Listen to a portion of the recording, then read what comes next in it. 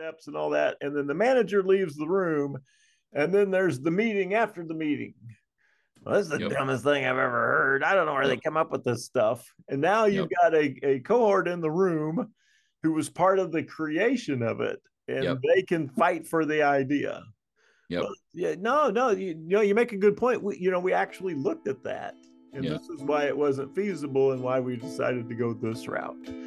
And so your idea, has a champion in the room when you leave the room, because they helped build it, they helped create it, and therefore we'll find ways to help it move forward.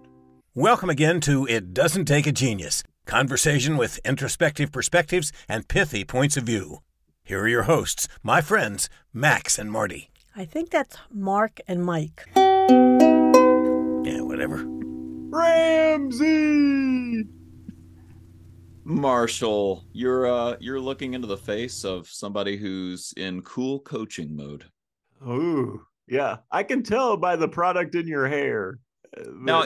All right. So cool is where you were going for today. I can tell. And not just your approach, but your look. Oh, well, thank you.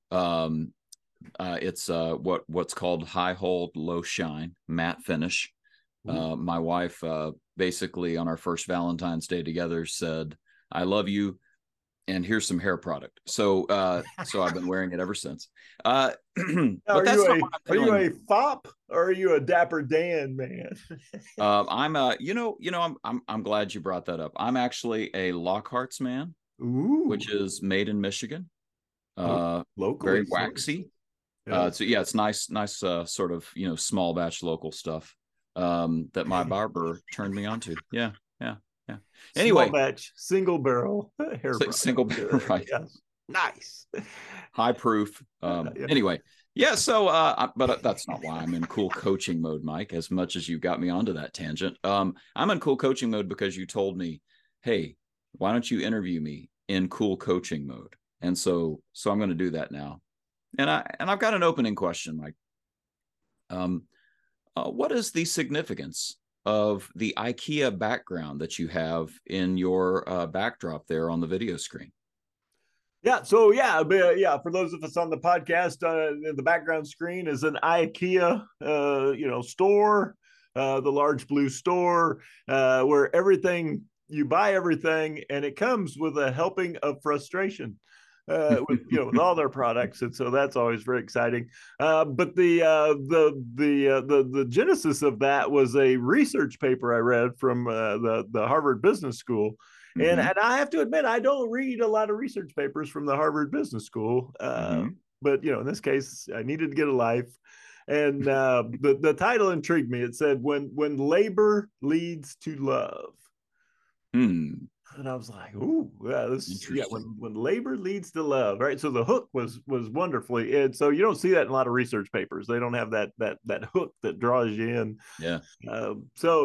And what would be the application of this to our world and to the world of leadership, management, coaching, and things like that?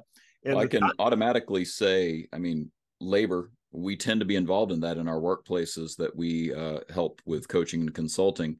And love is also something that we are involved with, the engagement of the employee to, just be all in on, what they're doing and their team. So, you have me intrigued already. Oh, yeah. Yeah. Well, it's one of those things where a tangent of that is a lot of times I will ask a group, all right, show of hands, how many of you highly value your own opinion? Yeah, right. Oh, yeah. Pretty universal on that one. Yeah. It's like, do you like babies and puppies? Yeah. You get the same answer. And then the next question is, how many of you are opposed to your ideas? Like, no, I love all my ideas. Yeah, yep. My only problem with my ideas is more people aren't paying attention to them. Yep. More people aren't adopting them. And so this paper kind of speaks to that. So just to give you a sense of how they write a research paper, I'll read you the abstract. In a series of studies in which consumers assembled IKEA boxes, folded origami, and built sets of Legos, we demonstrate and investigate the boundary conditions for what we term the IKEA effect. Dun, dun, dun, of both utilitarian and hedonic or hedonic? Hedonic, I guess. Hedonic products, as similar in value to the creation of experts and expected others to share their opinions. Our account suggests that labor leads to increased valuation only when labor results in the successful completion of tasks. Thus, when participants build and then destroy their creations or failed to complete them, the IKEA effect dissipated. Oh, interesting. Yeah, so we'll have to explore that. Finally, we show that labor increases the valuation of completed products, not just for consumers who profess an interest in do-it-yourself projects, but even for those who are relatively uninterested.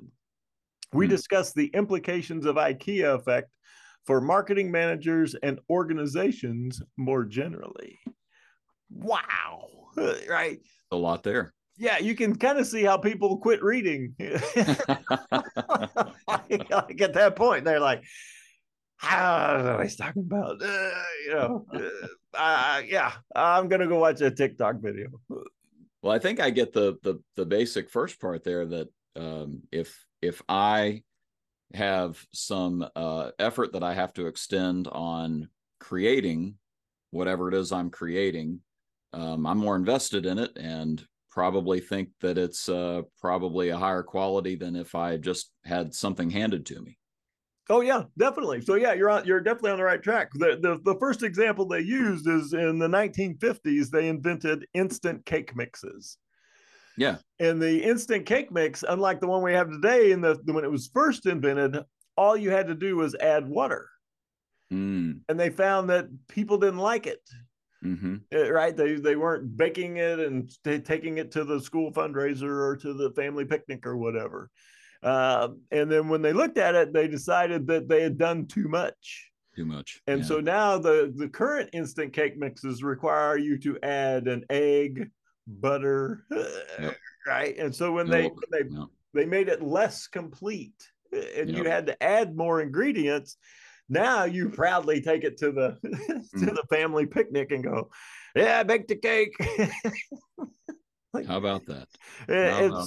Yeah, so they talk about Build-A-Bear, where you pay, a premium for this product, and then you have to supply the manufacturing of the product.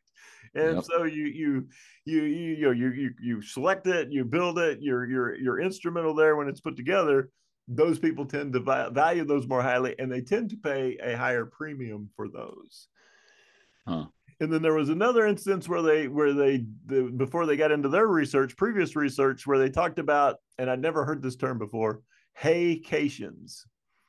So going to a farm and working on it, and great. I never, haycation is, you go to the farm, you're a hired hand, but they know that when you eat the food that you harvested, that food is so much tastier. And that is true. That is 100% true. That's stuff out of your own garden. You're like, my brain has nothing to do with that. It's actually tastier. Yeah. Well, that's what the paper kind of goes into, right? Fascinating. So the IKEA effect was when if you bought a very simple IKEA product, just a box, and if you built the box, and so they had people build the box, and then they asked them to assign a bid to it. How much would you pay for this particular item? And then they asked people who hadn't built the box the same question, right? Here's a fully assembled IKEA box. What would you pay for it? And the difference was stunning. The people who assembled the box were willing to pay a whole lot more. They placed so much more valuation on the product than those who hadn't participated in the construction of it. And they even did they said, all right, so maybe there's something to the fact that because they assembled that box, they would be willing to pay more for it. And so they organized the research in such a way that would you give it, buy it and give it to somebody else? Would you pay more money for it? So yeah, because they were like, okay, there could be a bias. I built it, so it's mine, so I want it. Yeah. But if you built it and we're going to buy it and give it to somebody else, they still thought it was worth more. Is that right? So it didn't have anything that they were able to exclude the variable of I built it, so I have ownership in it, and therefore I want it. No, if I put it together, I saw higher value to it, no matter who was going to be the recipient. You're making me think about maker spaces.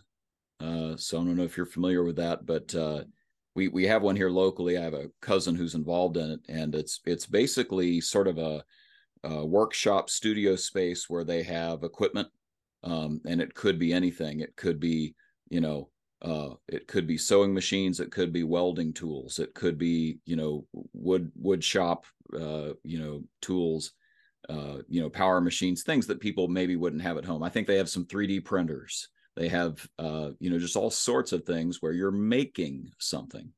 And the idea is that you subscribe and help, pay the rent for all these, various tools in the space, and you can come and make things.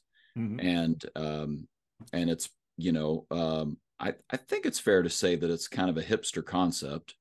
But at the same time, it's like they're doing very old things, kind of like the Haycation, right? Like let's go farm, let's get back to nature and make something out of the earth. And this is, I would say this is probably on a cosmic level something that we are hardwired to do. Like J.R.R. Tolkien called it sub-creation. That you're made by a creator. He made you in his image. So guess what? You like creating too, and it's you're hardwired to do it. So there's got to be something innate in us that values, participating in that activity, whatever it is. Whether it's making an IKEA stool, or making a work of art, or dare I say making something in the workplace. No, I think you're exactly right. And yeah, I love the idea of creation begetting creation. Right. That's pretty a neat idea. All right. So put on your coaching hat and ask me something like, all right, so what is the downside of this in the workplace? Okay. Hold on. Let me think about this. Mike, what are some downsides to this in the workplace? I'm so glad you asked. Oh, that's wonderful. The research talks about that if I'm a manager and I come up with this great idea that, in my opinion, is a great idea, and it's not the best idea, or it's not even working, getting me to abandon that idea is incredibly difficult. And we run into this all the time. Yep. Right? You're talking with a manager, and they're working on something. You can see it's not going well, and sometimes we even whip out our Dr. Phil. So how's that working for you? Yep. And they go, not good, but they won't let go of it. Yep. Because they created it. It was their process. It was their word track. It was their system. It was their seating arrangement. It was whatever they built. Right.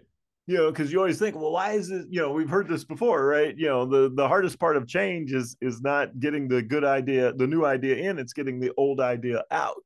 Yep. Well, it becomes immensely more difficult when the old idea was created by the person that's doing it. Well, and just to let people in on a little coaching lingo, sometimes we talk about telling people their baby is ugly, right? They made a baby, and now it's time to tell them that their baby is ugly. And what's funny is, like, their baby isn't ugly, right? Like their idea logically maybe is a better idea. I came up with this pay plan, and oh my gosh, people will just make so much more money. But they've only thought about it. It's funny, we were just talking about this. They thought about it rationally, but they didn't think about it emotionally. What it was going to do to people.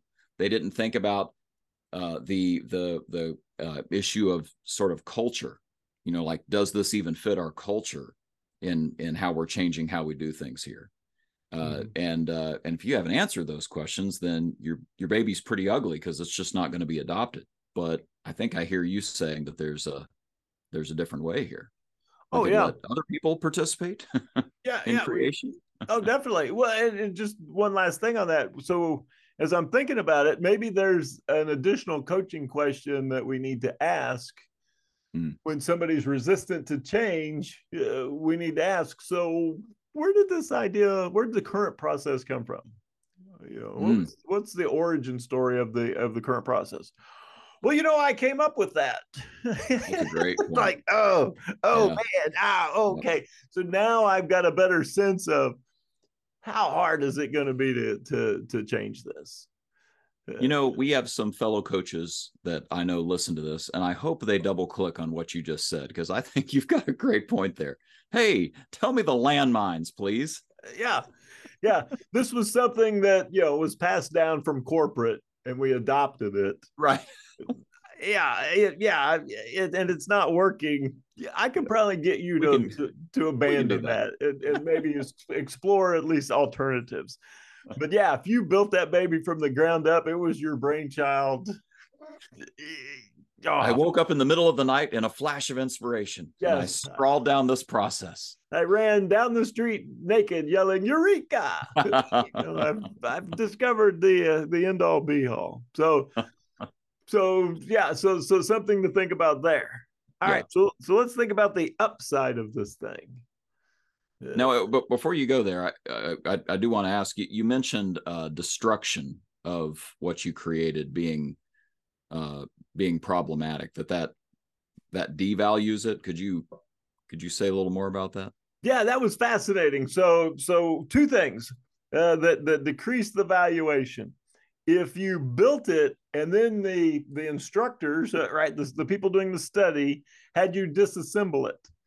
Whether it was an IKEA box, or in some cases they used Lego sets. Even though, they'd have you build something with Legos, they'd have you value it, you'd value it very high. They'd have other groups, they'd build it, take it apart, and then have you value it. Even though you had assembled it at one point, and even though in the case of Legos, it's made to be reassembled and unassembled and reassembled, that's part of the magic. Right. They still valued it lower if it was dismantled. Then the other piece of it was if they stopped them before they completed it. So they let them get halfway through building the IKEA box, halfway through building their Lego set, and said, "All right, we're going to stop it here, and let's go through our evaluation process." Yeah, if I had to take it apart, if I didn't complete it, didn't feel that strongly about it. So, but before we move on to the upside, that reminds me of another study that was done on getting help from people. That and I don't remember exactly how they measured it, but basically the finding was that if I asked you for help and you spent some time giving me advice or helping me with a project, your stock in me, you found my stock went up. I was seen as more important or valuable to you than if I hadn't asked for help. So you've got somebody standing off to the side who does everything on their own and they're good to go. That person didn't have as much value in your eyes as me, who you had invested in and spent time in. And I guess it's a little bit of a personal IKEA effect. And I wonder, I don't think the study went there, but what would have happened if I hadn't taken your advice, right? If I had disassembled all that time you spent with me, right? It came up with a client recently that they were working really hard on trying to listen better to the office, and the office had some processes that they wanted to make sure were done, et cetera, et cetera. And this person was doing it so religiously. They really wanted to make sure they were following this new process. And my question to them was, what could you do to make sure the office knows that you're doing that? And so there was the opportunity to go back and say, hey, let me check with you guys. Could you help me? Is this right? Did I do this the right way?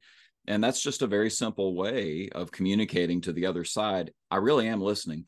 I really am taking seriously your input, and I really, want this to work out. And, what happened. I mean, the stock went up for both sides. So that's making me think that there's lots of implications for seeing the IKEA effect at work, even on things that you don't, make, but things that you just help with, that you participate in. Mm-hmm. So, anyway. No, I think it's a great point. Yeah, because we'll work with somebody and they don't do anything that we talk about. Yeah, we tend to not see them in a favorable light. Yep. And think of all the terms we had. They're hard-headed, they're bull-headed, they're dug in, they're unmovable, they're uncoachable. Uncoachable. Yeah, all this stuff that we assign to that. Yeah, great stuff. But yeah, when they're working with us, they're trying not all of our ideas, but just a few. Yeah. That's a good guy. That's somebody I can work with right there. That guy's got potential. All right. So you say there are some upsides to the IKEA effect in the workplace. So yeah, thinking about it from the standpoint of customers and team members, from the team member standpoint, for years we've worked with organizations, and one of the things that we did was a continuous improvement team. Yep. Where we got a cross-functional group of employees. Here's a problem. Analyze the problem. Collect some data, analyze it, figure out some ideas. Let's figure out a recommendation, and then let's go execute it. Yep. And so it goes back to the idea that people don't oppose their own ideas. And oftentimes these teams come up with stuff that the manager probably was thinking about. And in some cases, it's a completely new idea that the leadership wasn't thinking about.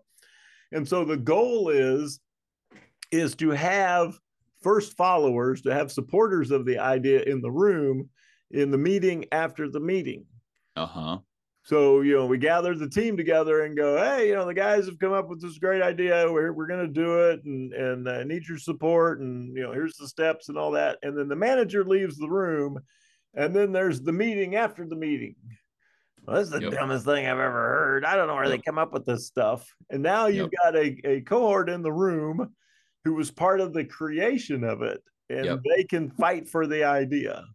Yep. You make a good point. We actually looked at that, and this is why it wasn't feasible and why we decided to go this route.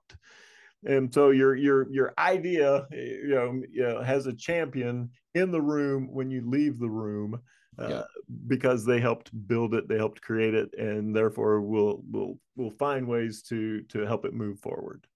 If I get a chance to weigh in, I'm more likely to buy in. Yep. Ooh, nice. Yeah, that's a bumper sticker right there. That could be a T-shirt. Already got it. Yeah, it's very nice. We'll sell those on the HipSocket website. Sure. Yeah. Oh, we're going with merch. Yeah. We got a merch store. I love this. Oh, and welcome to our many new listeners from our Jane Austen sarcasm podcast that for some reason went viral. We're going to work on that. Yeah. We're pretty sure it wasn't us. It was Jane Austen. Yeah, we're pretty certain. We've studied it. That's what happened. So think about this in terms of the customer. We've already talked about instant cake mixes, Build-A-Bear, Haycations. I had a store, and at one point, and this was a dealership, and they got the customer involved in appraising their trade-in vehicle. Oh, that's genius. So they had an iPad, and on the iPad was the software that the store used, the checklist of things to look at when you appraise a car. So they would give the iPad to the customer and the salesperson would go out, look at the car, and they'd walk around the car, and they'd go, the windshield looks fantastic. Click, gets a check mark. Oh, the back glass has got a crack in it. Make a note there. Yep. Some door dings, tires at 50%. Right. And so the customer would push all the buttons on the iPad. And at the end, they'd hit the button to complete the appraisal. And then boom, number would pop up. Yep. I believe that number. Yeah. Much more acceptance for that number because I built it. Yep. I made that number happen. And in all reality, these are all the things that we had to go explain to the customer if they didn't participate. Yeah, we met with resistance. So the number was going to be the same either way.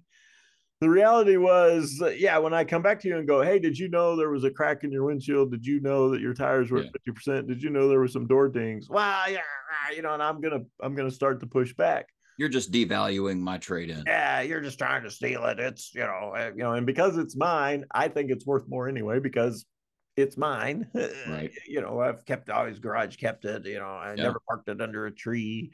It only got oil, from France, from vineyards in France. So, well, it's the IKEA effect, right? I mean, exactly. They're invested in their product. Yeah. So yeah, getting the customer involved, letting them help build it, let them participate in it, has tremendous value for your organization. Very clever. Lowers resistance, increases trust.